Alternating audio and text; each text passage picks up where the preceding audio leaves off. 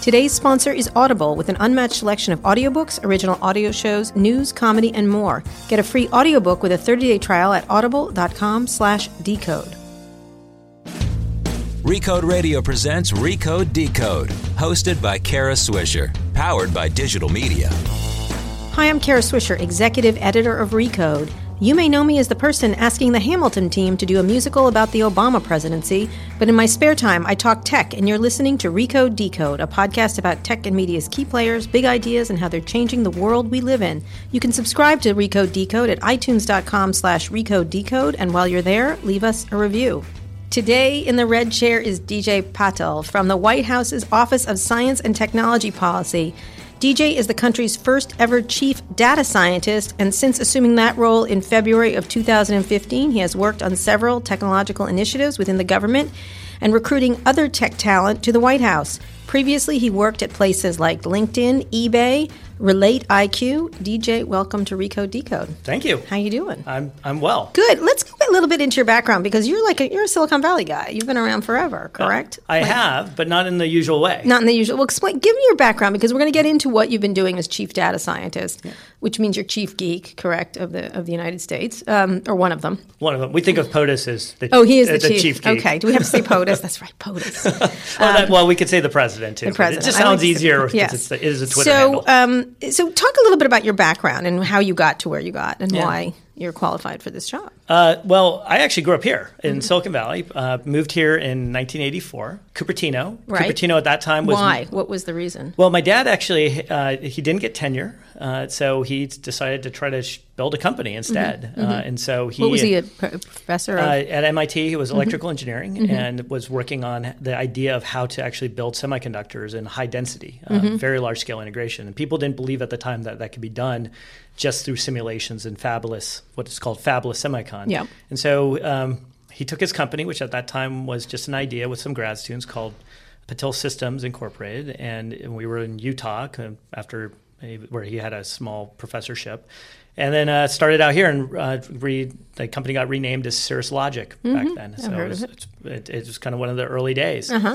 But Cupertino back then was mostly Moffett field support, a lot of military, a lot of Cupertino Electric. And so it was, I went to school named Monte Vista, which many people now know as Powerhouse. Back then it was a very different place. I think there was like 8 Indians, maybe 20 Asians altogether, just very different. It was phenomenal. It was a community. A lot of people had gun ownership. We went shooting out and did a lot of target practice, those things. So it was a place where you actually interacted with a very different version of Silicon Valley. Right. Farming and agriculture. And I think military. I got in military. And so I had a very different experience growing up that way. I also wasn't a very good student. So I eventually, because of my math classes, oddly enough, so I went to De Anza Junior College, which is, most people know, off 280 and 85. And most people know it as the Flint Center. De Anza is one of those seminal institutions. This is why I'm such a big advocate of community college, because the community college is what got me sorted out, because my girlfriend was taking this class called calculus. So like all good, smart people, I took the same class as she did, and it turned out I fell in love with it. It was amazing. And so it was off to the races. But this wasn't, me. a lot of people I talked to, they were mathematicians in school early in the 4th grade, and they had a parent that pushed them, but you weren't. No, I was quite the opposite. My dad was so incredibly busy with his trying to make a company that there was no time to push me. It's kind of like everyone just wandered around and hung out by themselves. It was a very safe community. So there wasn't a lot of pressure. Right. But I think what it did do is it gave me space to be creative and try lots of other things. I was doing many other things. I learned how to etch my own chip designs and all these things, because there was a lot of vocational classes for electronics. I learned how to do drafting. But it was very different. And from that experience, I was able to kind of take that community college experience, go to UCSD, did my undergraduate degree in very theoretical mathematics, but very much working on data. I was really interested in oceanography and those things of data.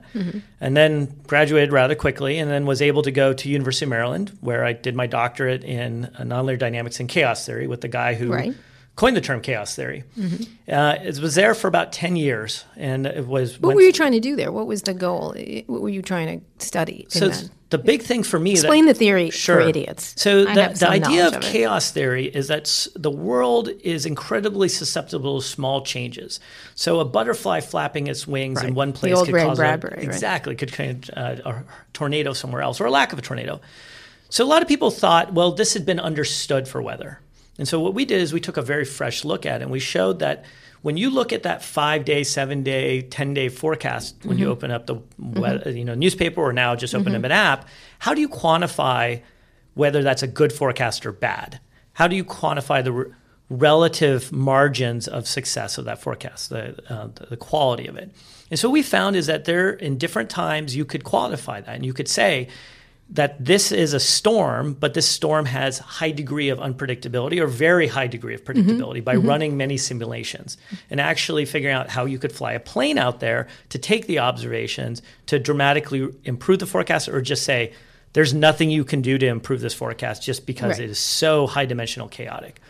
That became a big deal because it helped all the major weather forecast centers change the way they approach this, and it's still being implemented to this day. Right. It's got an idea called the Maryland Ensemble Calmant Filter. Huh?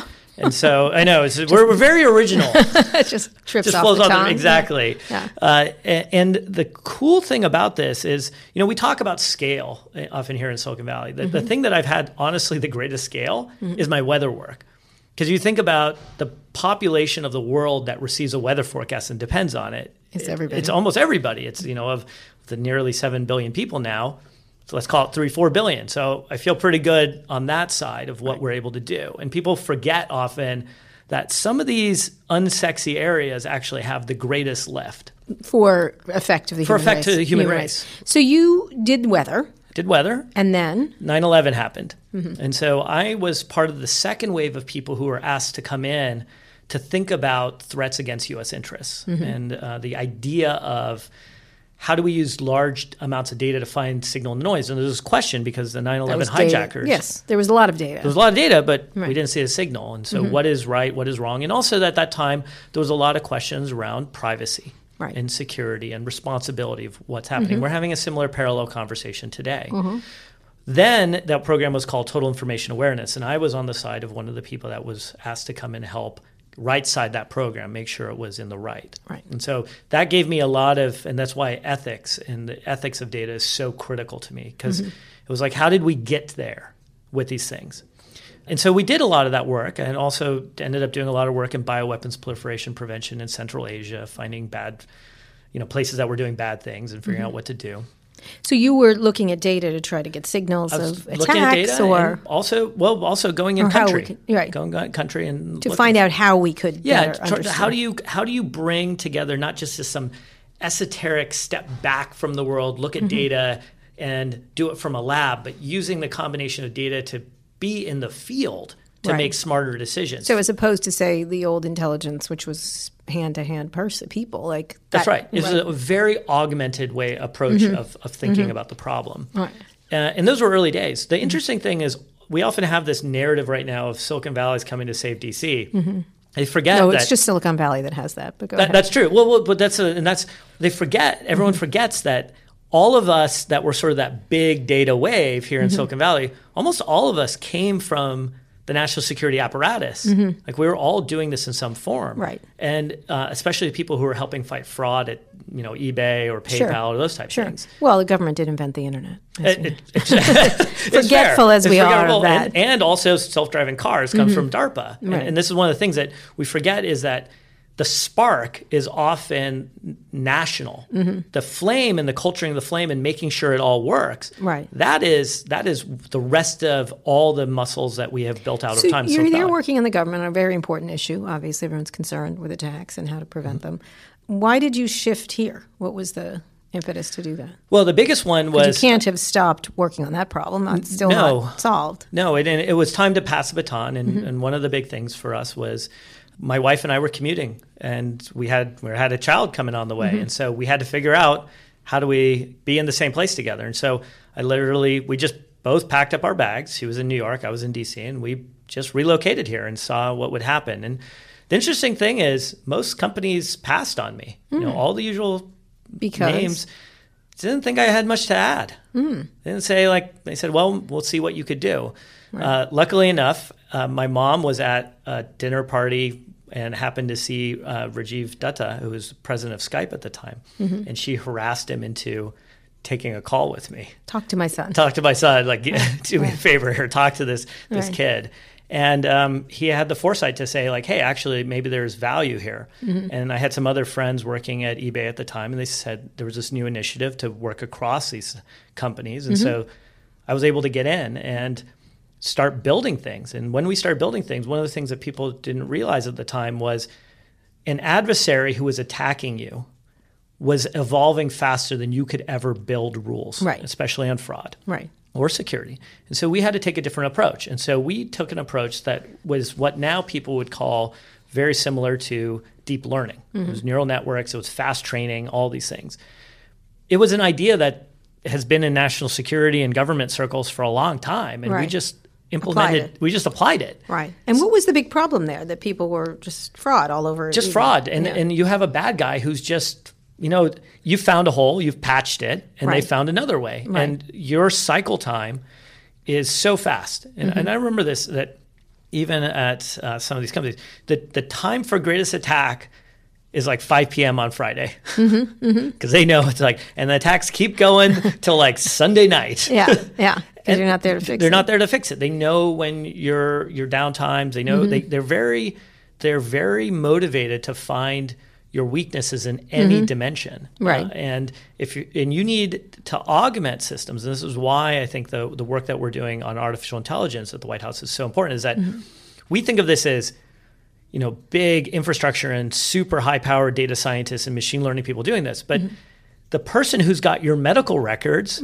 is some physician of practice with 3 people. And now we have all of that information digital, good, because it helps us get better care faster. But how do we protect them? Right. How do we make sure that their systems are just as well protected? And they're not. They're not. Yeah. And there's that's how do we bring up everyone's? And they're not from many different layers. It turns out that's been one of the most interesting things. One reason is because the infrastructure, the technology that they're built on is very old and antiquated. A lot of these things are built on top of billing systems. The other is the classic 2-factor authentication and other good hygiene techniques that are just 101. I was just yelling at someone about that. Yeah, I go around in my talks, or if I'm talking to a group, I just always, and I just did this at a major hospital, how many people in the audience of the physicians had 2-factor auth on? It was only like a third. Right. They didn't even know what it was. Right. I think it's our fault because we call it 2-factor auth, which is like... Yes, it's a bad... All your names so far have just been awful. But so you were doing fraud there, and trying to prevent fraud. And, I probably saw the beginnings of the stuff that's going on now, like how they become more and more sophisticated, these players. That's right. The evolutionary war has been going on for a substantially long period of time. And... what has happened is we're just seeing it now bleed over to more and more areas, and especially as we get online, and especially with the Internet of Things and people not realizing what can happen. One of the classic problems that we're also seeing is the way people are trained. So if you have a person who's training to, taking computer science 101 and they're learning about a database, they learn about a database, but they never learn about an overflow attack or any of the classic ways that you can compromise a database.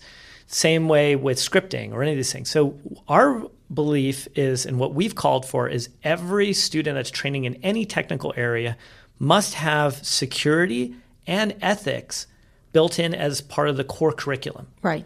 Because now we're in that day and era where somebody builds one of these Internet of Things and they haven't even thought through what how the attacker is going to be like. Right, exactly. We'll get to that in a minute. So you worked there, and then you worked at LinkedIn. And I became real good friends with Reid Hoffman. And when we were thinking about what's the thing that could carry LinkedIn to the next level, realized that it's sitting on an amazing data asset. Right. It is all data. That's why it's all data. And how do you make that come alive? How do you make – and one of the big differences we did is, like many of the other companies, data was like a research team or, some R&D. They spend a lot of time writing papers, and then you try to go knock on the door of a product, and they say, not now, we got this other idea. Yeah. We flipped it completely around, where I was one of the direct product leads. Right. And so I was able to take those ideas and advocate for them with the rest of the product teams Right. and say, like, so how that can we you were make trying this? to take the data that you'd collected and make it useful to the users. That's right. So Essentially. everything from people you may know to, you viewed this profile, you might like this profile, jobs you might like, all of those Why areas. was there that disconnect? Because it seems like data would be at the center of all product development. I think one of the challenges that we have is we have a lot of people who don't actually come from technical backgrounds, but they're more focused on how do I just get this thing to grow? How do I do this? And this is a classic marketing / product, but not true deep technical product. And so it's a veneer of product. Right. Rather than saying, okay, how am I going to truly make this come alive and make this system work for you and make it super simple? And if we look at a lot of our systems, we go, geez, why doesn't it work that way? Right. And we're seeing this in one of the things that's been, I think, really interesting to me is we're starting to see voice. One of the things is whether it's, what do we call this voice? Is it like, what word do we use? Do we use Nicole versus Sally versus Tom versus Jerome versus Tanya? Like, these things actually have big impacts. Sure, but also absolutely. their tenor and how they talk to us, Yeah. the softness, they don't have that approach. And so they almost have an arrogance or coldness. It's off-putting. And so, but you can make data actually fail gracefully, and then you will help it along. Really? And make it better. Really? And so, like, you want a classic All I want to example? do is kill Siri. That's all I want to do. Well, Siri. it doesn't correct, right? Like autocorrect. Why doesn't autocorrect every time you're like, I entered this 5 times? Right, Like, you exactly. should Why doesn't get- autocorrect like, correct? Why doesn't it do that? That's a failure of the feedback loop as it's getting data Right. to actually turn that into your system. Now, imagine that was equivalent of data that was coming in from an attacker. If the system didn't take that in right away, Right. It doesn't learn. you would lose a lot of money. And so Right. they figured out that the economic incentive is so much on that side, that version of the technology has not been I see. put in that way. Right. Like autofill, autocomplete, those are in some areas, but the ubiquity of this is for everywhere it could be is astonishing. And in fact, one of the things that we've been really focusing on is how do you get that into every government process. Right, where you learn. That's right, where it learns. So we're going to talk about that after the break. But so you went from these companies. How did you get to the White House? It wasn't my intention, to be honest. One of the Or things back to government. Back to government was so. One of the things that I've always wanted to do was go back to public service in some form. I've never known if that's national or just helping out your local town. The thing that was particularly when you get that call, it's weird. Like, you don't know how to respond. You're like, what does this even mean? Like, what do you do? To be honest, the thing I first did was I went and asked my wife because Relate IQ had just been acquired. And so there's obviously a lot, as everyone knows here, if you don't stay enough, there's a lot of implications. Sure. And so I asked my wife what should you do, and she didn't even bat an eye. She's like, you have to put your hat in the ring. You have to start thinking about it. The thing that I think she saw that I couldn't see is that we always love to talk about mission and mission of our companies, and that's important. But when you're in these roles, you don't worry about stock options. You don't worry about It's just the mission. this. It's just the mission. Right. There's nothing else other than the mission. Right. The Secretary of Defense has a great way of saying it. He says, there's nothing more powerful than waking up in the morning knowing you're part of something bigger. Right. And once you're part of it, it's extraordinarily liberating. It can be. Absolutely can be. Because it doesn't have the same implications or incentives That's attached right. to it. And the fear and the paranoia you have is letting a portion of society down or making a catastrophic error in which people are going to get hurt or killed. Right. And that is rewarding in a remarkable way. It's a different set of incentives. It's a different incentives.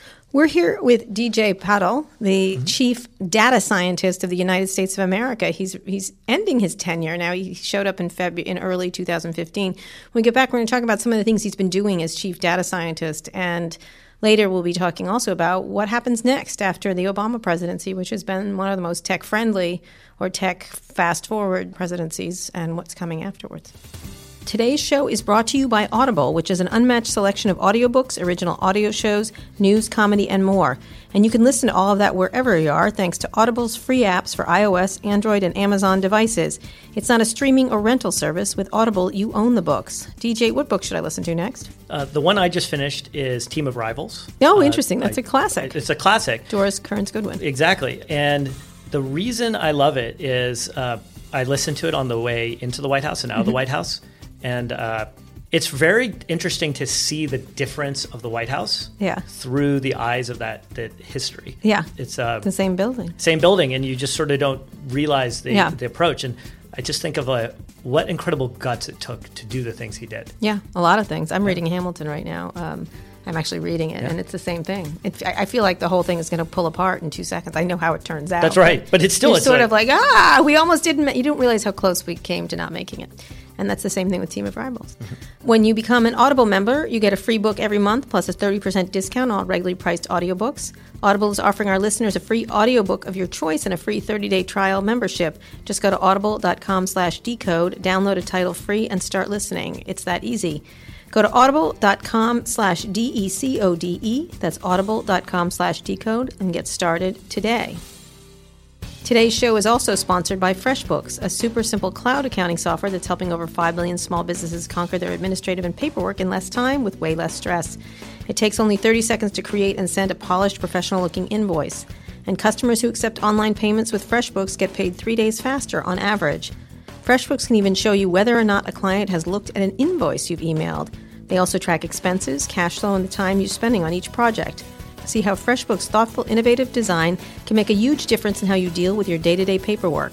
To start your free 30-day trial, go to freshbooks.com/recode and enter Recode Decode in the How You Heard About Us section. That's freshbooks.com/recode to start your 30-day free trial. We're here with DJ Patil, the Chief Data Scientist of the United States of America. You work for the Office of Science and Technology, which reports to the President. Let's talk a little bit about your tenure there. So you were just talking about how you went there. You have to do it. It's a big job. You had previously been in government, unlike a lot of techies, and you liked it. You liked your time in government, presumably. What do you think? You're the first chief data scientist. Why is that? And given data is so important to our government, and we churn out so much of it, the government does. And what you think you've accomplished. Let's talk about a couple of things you're going to do in the next, short amount of time. So, I think the thing that's most interesting is why do we need a new title? Yeah. What's this role? And the part that I've always found incredibly curious to me is how do you get a president who's really a constitutional law professor so excited about data and technology? Mm-hmm. And I think it really comes back from his time at his first campaign where he saw technology and data in particular transformative for how to reach out to the electorate and interact with them. And every turn where they have leveraged data and technology, the administration has gotten disproportionate benefit and ability to be effective. Mm-hmm. And so it's become more natural. There's effectively a chief economist, the chair of Council of Economic Advisors. There's a chief statistician. There's a lot of really great people with data. What's been fascinating is they don't always talk to each other. Right. And what our role also is, what is the usable data for everybody? And so, like all things in the government, you start with a mission. And so when we were thinking about our mission, the one we really settled on with the president is to responsibly unleash the power of data to benefit all Americans. Right. And, we'll also return on our investment in data. Which you're collecting all this data and you want to do something with it. You want to do something with it. Now, cities have been doing that for much longer, correct? No, the government. It depends. I guess the government has because we have a census. Mm-hmm. And so the census has been going on for the entire history of the country. Mm-hmm. And that has been some of our most powerful data. But there's a lot of other data, the economic forecasts and the weather data. All of these things are, at its core essence, the source of truth. And there's an incredible amount of process that goes on to make this data. What hasn't happened is the ability to flip this around and say, what happens when we open it up and how do people use it? That's why responsibly is in there as well. It's chosen very carefully because opening up weather data is very different than opening up health data. Right. And so the way you would say this is if you want to get some data, where do you go get that? How do you do it? So the Where president, do you? and so it's data.gov. Right. It's actually really simple. That is the one-stop area where everyone can go download the data that they want. That's available. That's the available. data that's available. That's currently out there. And the president has an executive order that says all data the federal government produces by default now must be both open and machine readable. Mm-hmm. The things we're not there 100% across everything because there's a lot of legacy systems. What were they doing on pieces of paper before? Yeah, or PDFs. Right. A lot of PDFs. Yeah. And so the data isn't actually usable. And there's no cycle for if you're looking at that data and you say, hey, I found a problem, there's no way to tell the person who's producing the data, hey, I found an error. Mm-hmm. Also, people haven't realized the disproportionate value that happens when that data is opened up. And, and as an example, there was this kid that we have a White House Science Fair now, thanks to this president. And the year before last, we had this kid, he's 17 years old at the time, and he wanted to use artificial intelligence, machine learning algorithms to work just to play with. And so he found an open data set called dbGaP, which is basically DNA snippet data with relative to cancer. Which is government data. It's government data. It's held by the National Institutes for Health. Mm-hmm. He's looking at these sites on the genome that are relative for cancer, how to think about cancer. His algorithms compete with the best algorithms out there in the world on AI.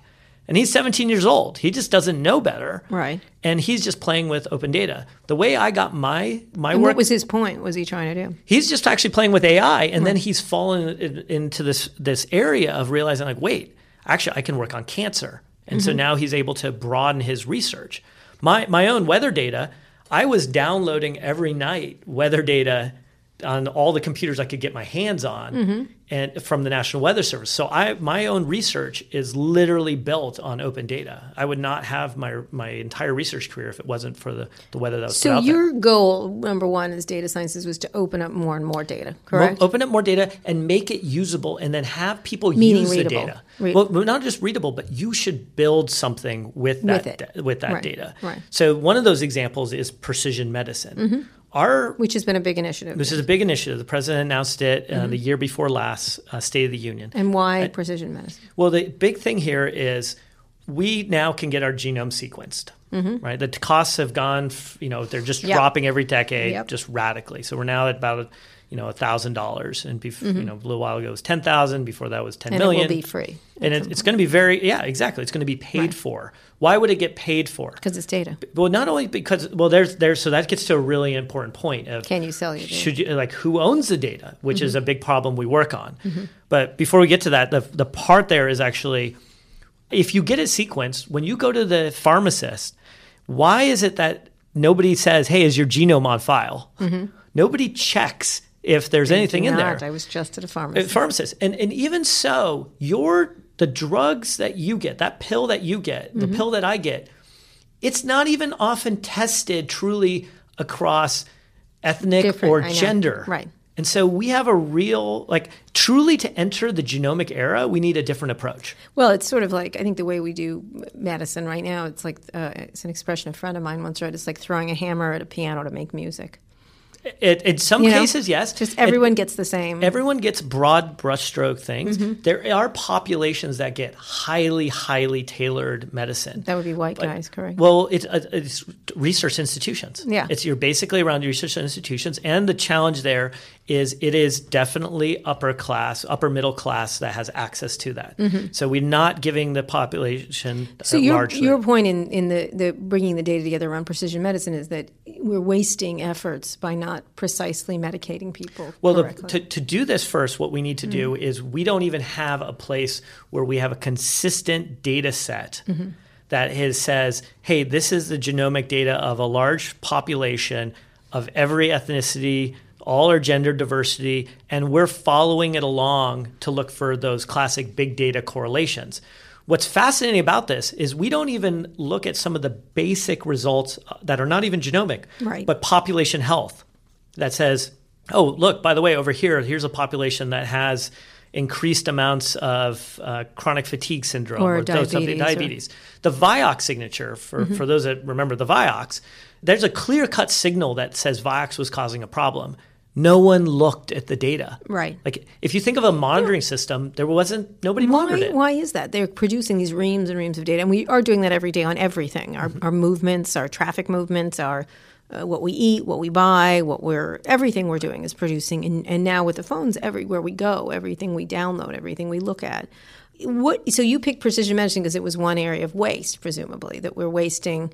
No, not just waste, but opportunity. Right. There's a lot of people who this would massively benefit. A lot of people with so-called rare genomic disorders that aren't so rare. Right. They're actually very common. Right. If we understood the patterns between them. And we medicated them correctly. That's right. Right. So where are we right now on that? So where have you taken this? So there's a few pieces that have happened that are necessary to make this work. First of all is that we have to have the health records in a digital form. Right. And those have to be safe and secure. So the good news, here's the good news. All right. It's over 10 years ago, it was something like 90% were still on triplicate paper. Right. Now it's 97% of hospitals are on electronic medical records. The downside is your doctor's spending too much time typing than talking to you. Right, exactly. And so we have a human-computer interaction problem that needs to be solved. The other problem is that there's a question of whose data is it? Right. And we believe in a world where if your data sitting in some type of hospital database that that's your record, you should have access to it. Right. And you should have the ability to correct any errors that are in there.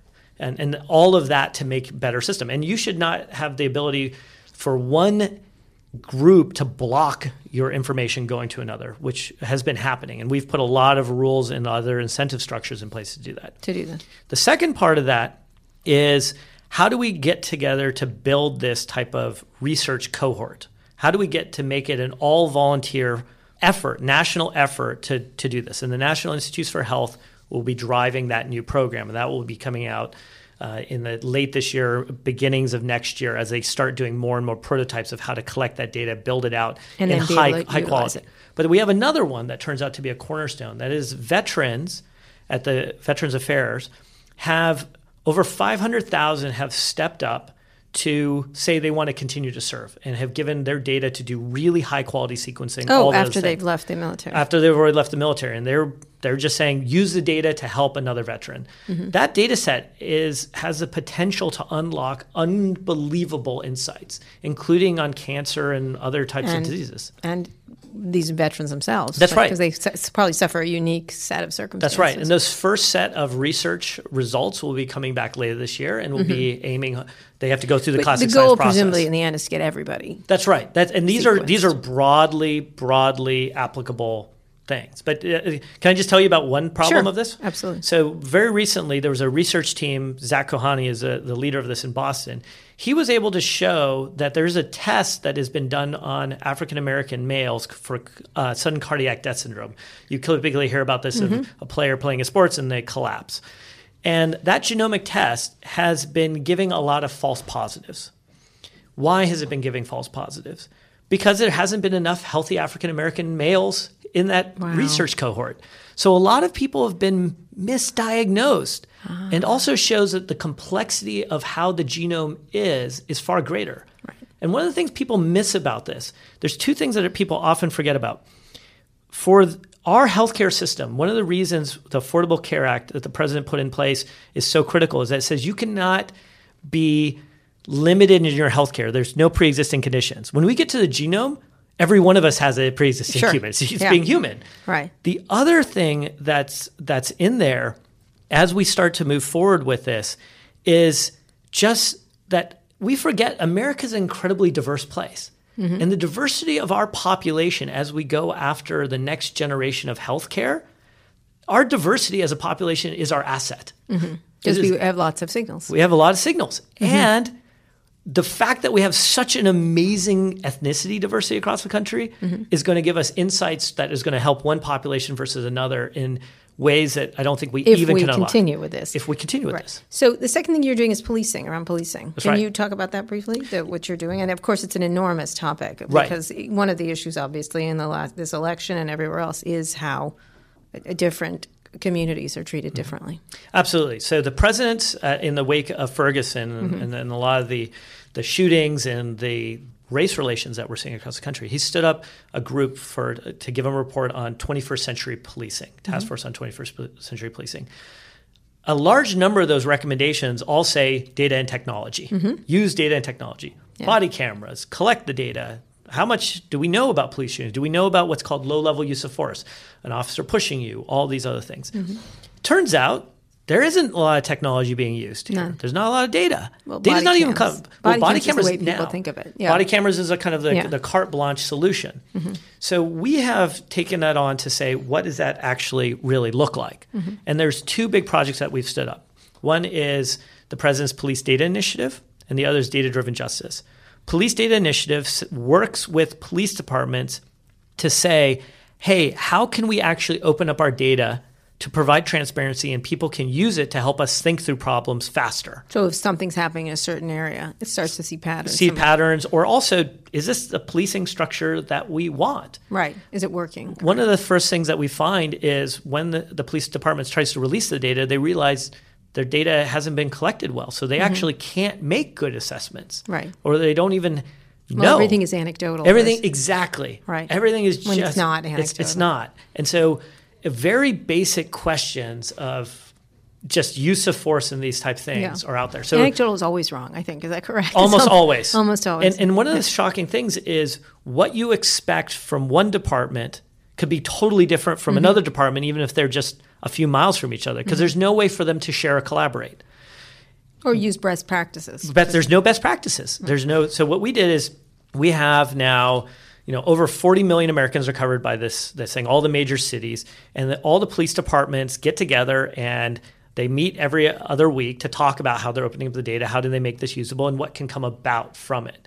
Just one of the things that's been really fascinating, because we often think of this as just police transparency.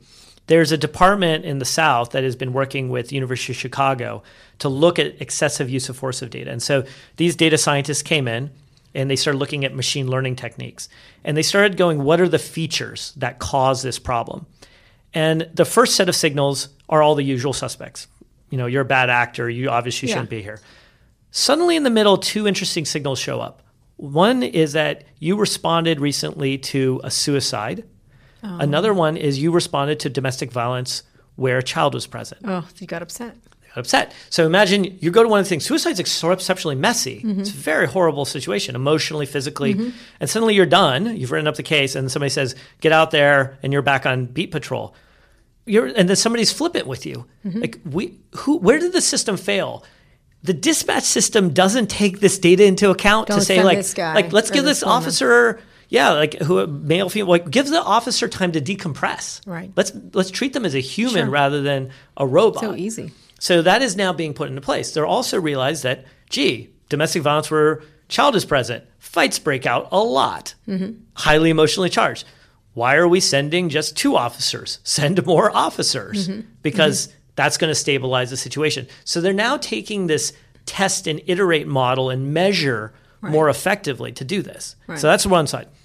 So one of the things I just was recently at an event in Oakland, and they were talking about in Oakland they're doing voice recognition, everyone's focused on the data cameras on people, which have yielded very emotional things and a lot of proof of real violence. Although it only tells part of the story, like you said, you don't know what happened before that and before that. And one of the things that was interesting is how they could tell who the police officer was talking to, their race, by the language, by word clouds. With African American people, they would say "hey" and "man."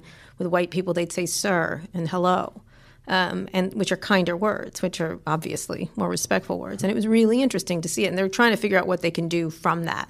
Like that people don't even realize what they're saying. Right. Although you think they would. That's why the open data actually is so important. Because if we don't get that into other people's hands, the police department has no money. Are they open to this or resistant? They are. We're not racist. We're not this. We're not that. So it depends on the city, but by and large, we have found an unbelievable. These 129 cities that have stepped up for Police Data Initiative. They're some of the biggest. They're like LAPD and Oakland, and they want to do this. I'll tell you one of the troubling things that we all have to watch for. There's increased legislation at the state level that is coming in to say, very classically, like this is our transparency measure, but they aren't. They actually prevent people from accessing the data. And we have to really look closely at what those in the police officer's best interests?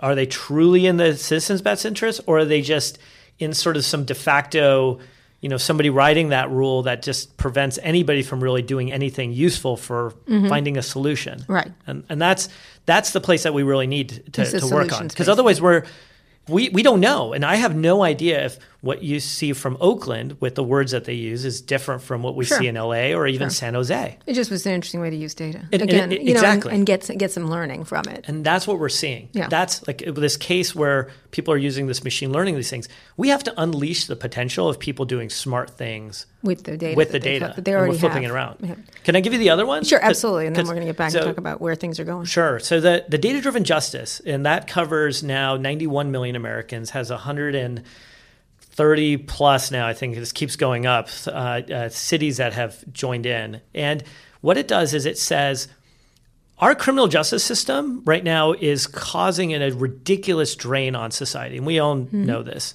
But it is, just as a kind of quick numbers, we have 11.4 million people that are going through 3,100 jails every year. So that numbers just don't make sense. And we're not talking prison.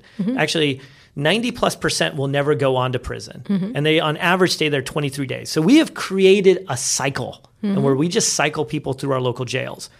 That cost structure is one of our most expensive cost structures. Cook County Jail, which is one of our largest single institution jails in the United States, 1/3 of the population is mentally ill. Why are they sitting in jail? We should get them to the treatment they want. So what we did is we said they need that treatment. And we also have opioid issues, all these things. So we need to get people to the care they need rather than forcing people to languish in jail. Right. What we have found is that if you take your data from your Department of Corrections, policing, that whole infrastructure, criminal justice, and move it over to the health side, you can very quickly identify who are the people that you see most often and need help. Right. And we're not talking like crazy big data. We're talking like, have you seen so-and-so? No, go fish. Like, it's like pass a spreadsheet. And the cost savings are unbelievable. Right. Miami-Dade, Florida did this. They trained their officers in crisis intervention to get them into the right type of mental health thing. Year one, they saved more than $10 million. Right. But more importantly, they closed a full jail. Well, could it be that people don't want those jails closed? I mean, there's a financial incentive for many people. That's typically prisons. That's the private prisons. This is local jail. So these people never even get to the prison side of this problem. And they actually never were going to get to the prison. Right. These are people who are just cycling. Just using data to bring costs down of our government. Well, and get people to the right care they need, right. Most importantly, stabilize them. Right. Yeah. And so that's the part that's particularly exciting. That's why this data-driven justice initiative, when we just move some data a little bit, we can see large-scale transformation of society. How people behave, how governments behave. How government behaves. Okay. All right, we're here with DJ Patil, the chief data scientist, who is making a lot of sense, which is really disturbing to me on so many levels. Government can work.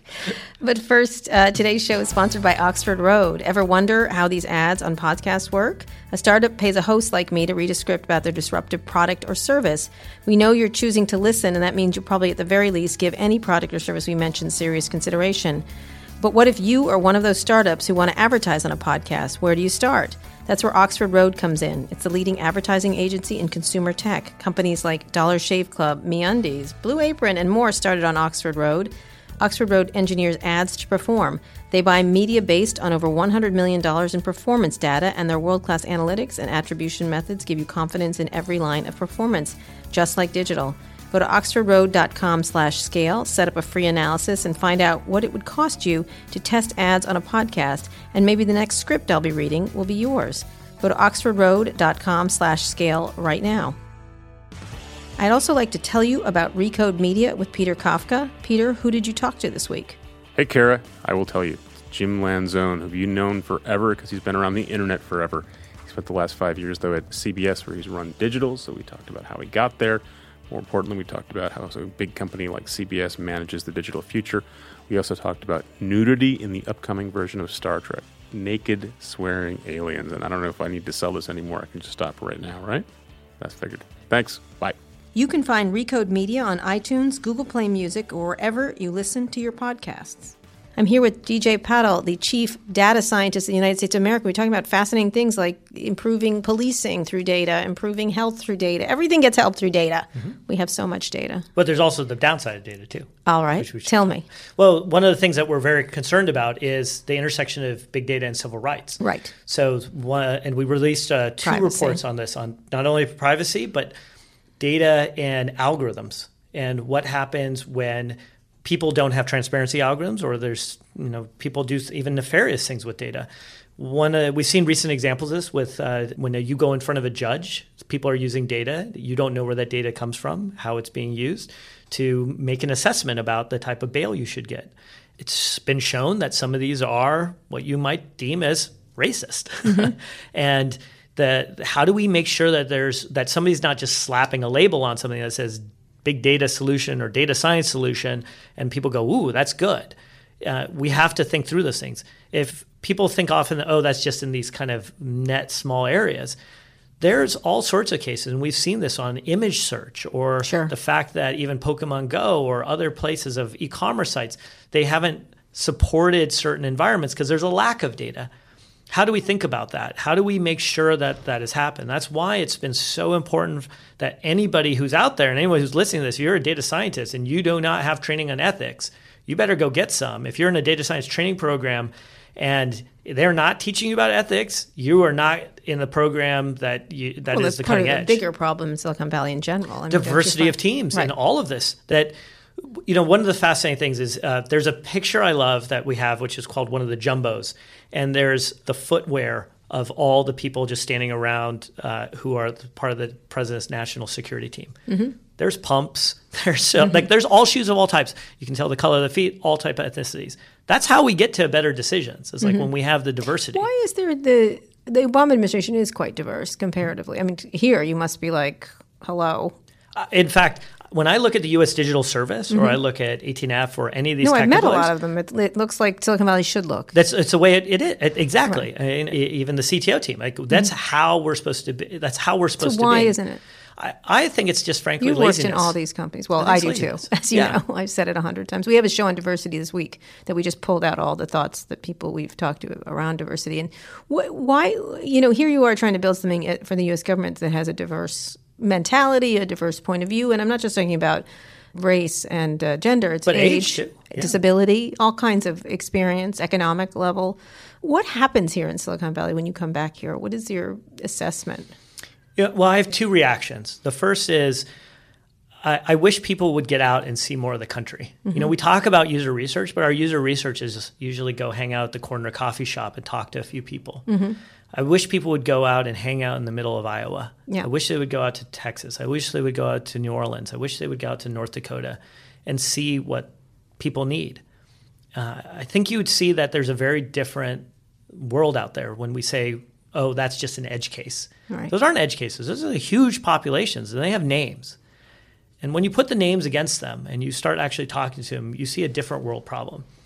I find it really interesting that if you look at many of the people who were that so-called data wave, we were first national security people, then we were social network kind of people. Mm-hmm. Now a lot of those people are all in some form of healthcare. Right. Cancer research and other type of areas. And I think there's a different focus that if people have kind of started to wake up and say, there's more out there. To really get there, I think we also need our venture capital community to also reflect those values. Yeah, and that not diversity. So much. Yeah. And you've written and talked about this. And I see when we evaluate a problem, it is so unbelievably liberating when you're around a team and somebody's like, have you thought about it this way? Right. Did you know about this? And you're like, no. And no one's hating you for having that blind spot, but people are using it as an opportunity to tell you about a different group that you haven't been able to interact with. Do you imagine you'll come back to Silicon Valley after? I will. And the specific reason I will is my kids are here and my wife wants to be here.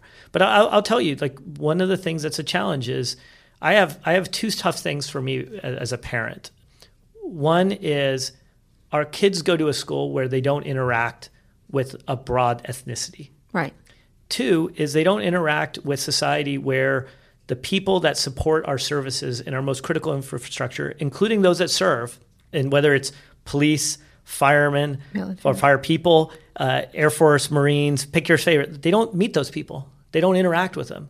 And one of the most powerful things that I've taken away this year is watching my kids experience that and see that their world has shifted. Right. And that is seeing that world and how far we are from it is. You mean it's not all froyo and Palo Exactly. Alto? Exactly. What? Right. It's not just Pokemon walking around and just those type of things. It's not to hit on Pokemon Go. In fact, one of the most popular places to play it is the White House. But I think we have an opportunity to tackle some of our hardest problems. I love the fact that there's an increasing number of people who are going into prisons. And David Hornick is one of those people who's really kind of championed saying, like, what can we do there? Or people who are started saying, like, what can we do about the homeless population? Right. And how do we think about that not just as a narrow niche? There's so much more that we have the opportunity to do, and it's not. What do you want to philanthropy. do? What would you do then? And I want to know what will happen to all these Obama administration initiatives, because one of the things that we're looking at in this election, besides it's incredible, just the horror of it, fresh horror every day, is the idea that neither of these candidates are tech forward. One less so than the other. Trump, for sure, he's back in the 70s, and I don't think Secretary Clinton is very far along. Not where Obama is, for sure. Our focus and is right now is to maximize the opportunity we have and make the best case. How many days do you have? We have 10 weeks left. I don't go by days. The reason I don't go by days is every week, if you measure things in week, you can run a 2-minute drill. Right. Okay. And you can actually plan and game out what you can and can't accomplish and be hyper effective. Days are just a way of getting yourself freaked out. But weeks is a shipping schedule. So we have very clear milestones. So what are you shipping? Well, and how do you keep it in place? Well, the biggest one that we do is we work with the agencies and the individual. You've put people in the U.S. Digital Service all over. There's people, but there's also these programs. So, for example, the Police Data Initiative is really been developed jointly with the Department of Justice and what's called that's where the COPS office, which is Cooperative Policing Unit, and that's where it lives, and that's who basically runs it. Precision Medicine is run by the National Institutes for Health. It's being run by Eric Dishman, who is not only a person that got this type of personalized treatment to save his life, and even received an organ as a result, but is a deep technologist who's been he'll stay, and he's going to stay. He's a director. This is a career person, and who is not just this is a real solid hitter on every dimension, and he's going to run that with a great team that is being built out at the National Institute for Health. So our programs graduate and they go into different places.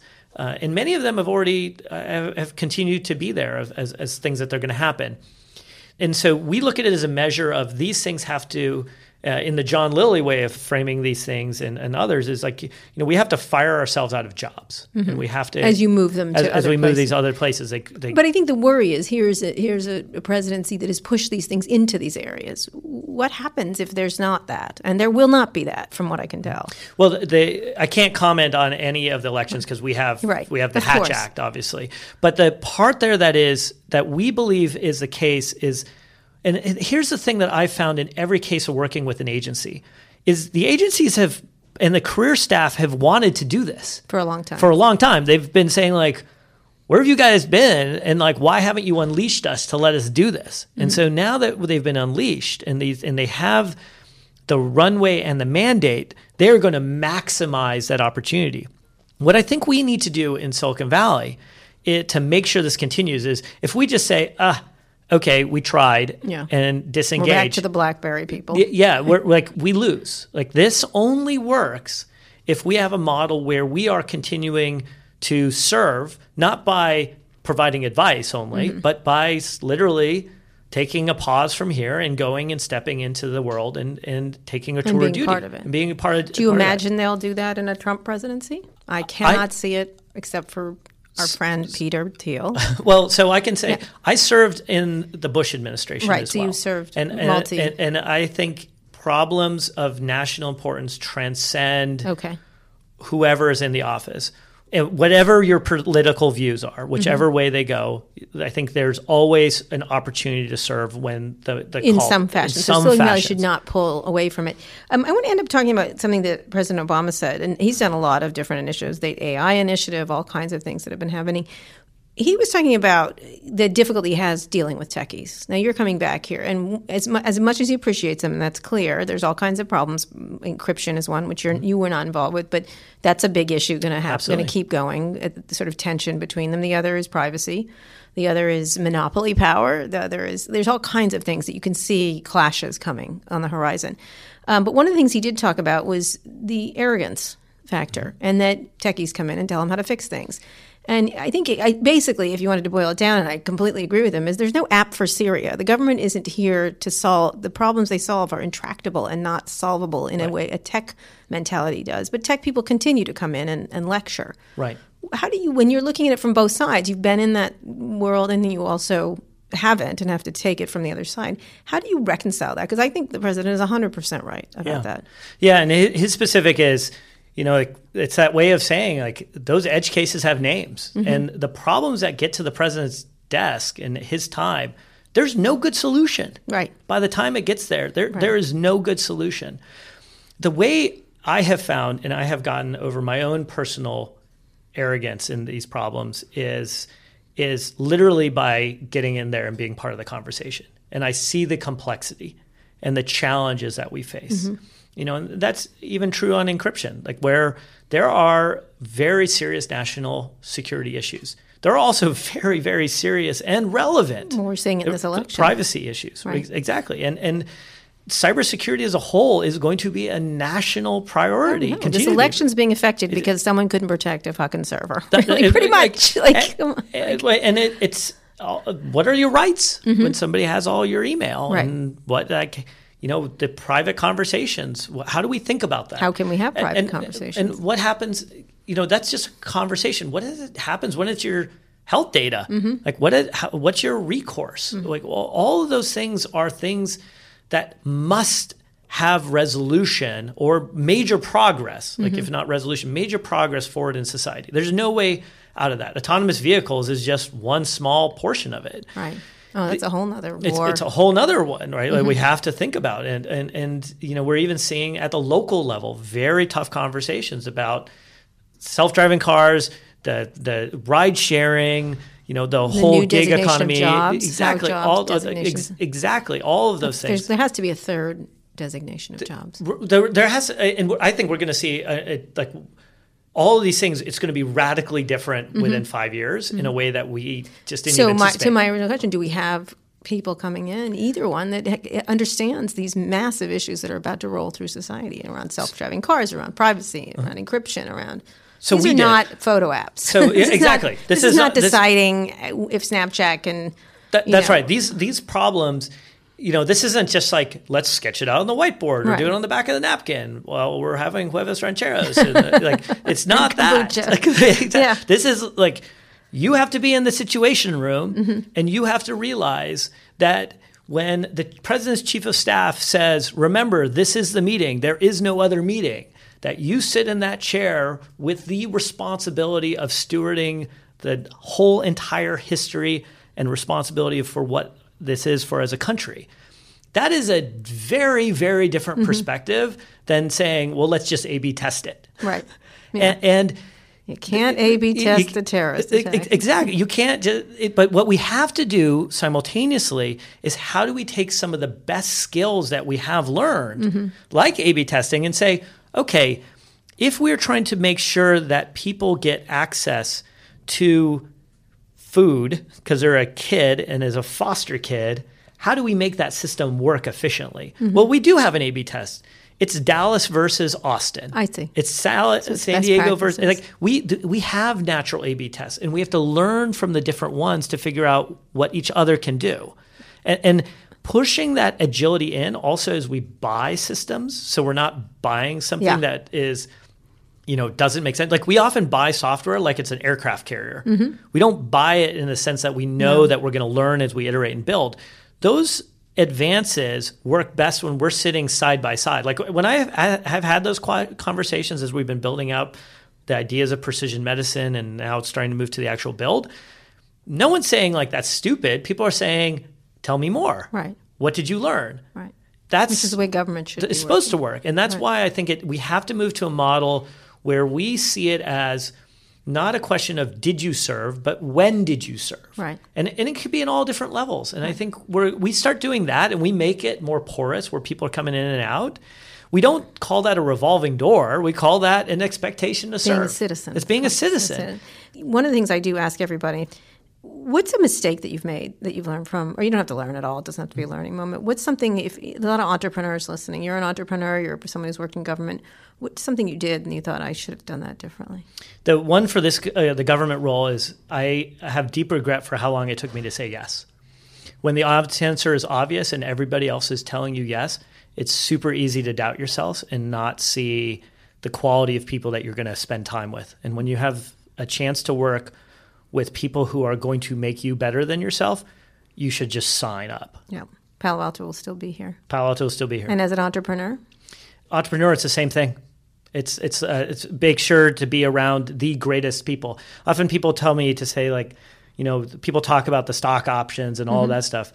What would you have paid to be part of the original PayPal Mafia crew? Mm-hmm. What would you have paid to be part of that core team that was building out LinkedIn or pick your favorite, insert favorite company, wherever? Because how much would you learn? Right. How much would that make you a better person? Right. And so focus less on the bottom line and focus more. Don't say ignore the bottom line, but focus on what you can do. And is that the team that is going to allow you to actually do remarkable Often things? You don't know it until you're in it, though, right? No, I think you know it if you talk to enough people. Right. If you talk to enough people and you spend time talking to people, it's very obvious because people are like, go work with that person, or other people are like, don't work with that person. I see. PayPal's a hard one because there's some people I would really pay not to work next to. People forget. I was that color. Yeah. Oh, that's right. Right? People forget. Oh, I don't forget. We tell I this. just remembered now. We tell this revisionistic story of we only win. Oh yeah, color. Exactly. Oh, that's a whole other episode. Okay, well, you managed to make me forget it. Of you and Peter, right? All of you. Anyway, DJ, it was great to. Oh, that's another. When you come back and you have another company, right. We'll talk about your giant failure of color. I would say it was a great idea, but it really wasn't. Anyway, it wasn't. It was great talking to you. Thanks for coming by. If you enjoyed this interview as much as I did, be sure to subscribe to the show. Be the first to listen to future episodes or catch up on previous episodes, including some really fantastic interviews I've done with former AOL executive Ted Leonsis, Mr. Robot creator Sam Esmail, and Representative Nancy Pelosi, just to name a few. All those interviews and more are at recode.net/decode. Now that you're done with this, why not try one of our other podcasts? Recode Media with Peter Kafka comes out every Thursday. On Fridays, I host Too Embarrassed to Ask along with Lauren Good of The Verge. And on Recode Replay, you can find audio from our events like the Code Conference, Peter Kafka's Code Media, and Jason Del Rey's Code Commerce. Thanks for listening. Thanks again for our sponsors, Audible, FreshBooks, and Oxford Road. Thanks also to Digital Media, which distributes this show. This has been another episode of Recode Decode. Remember to subscribe to the show and leave us a review at itunes.com/recodedecode. I'll be back here on Monday with another great guest. Tune in then.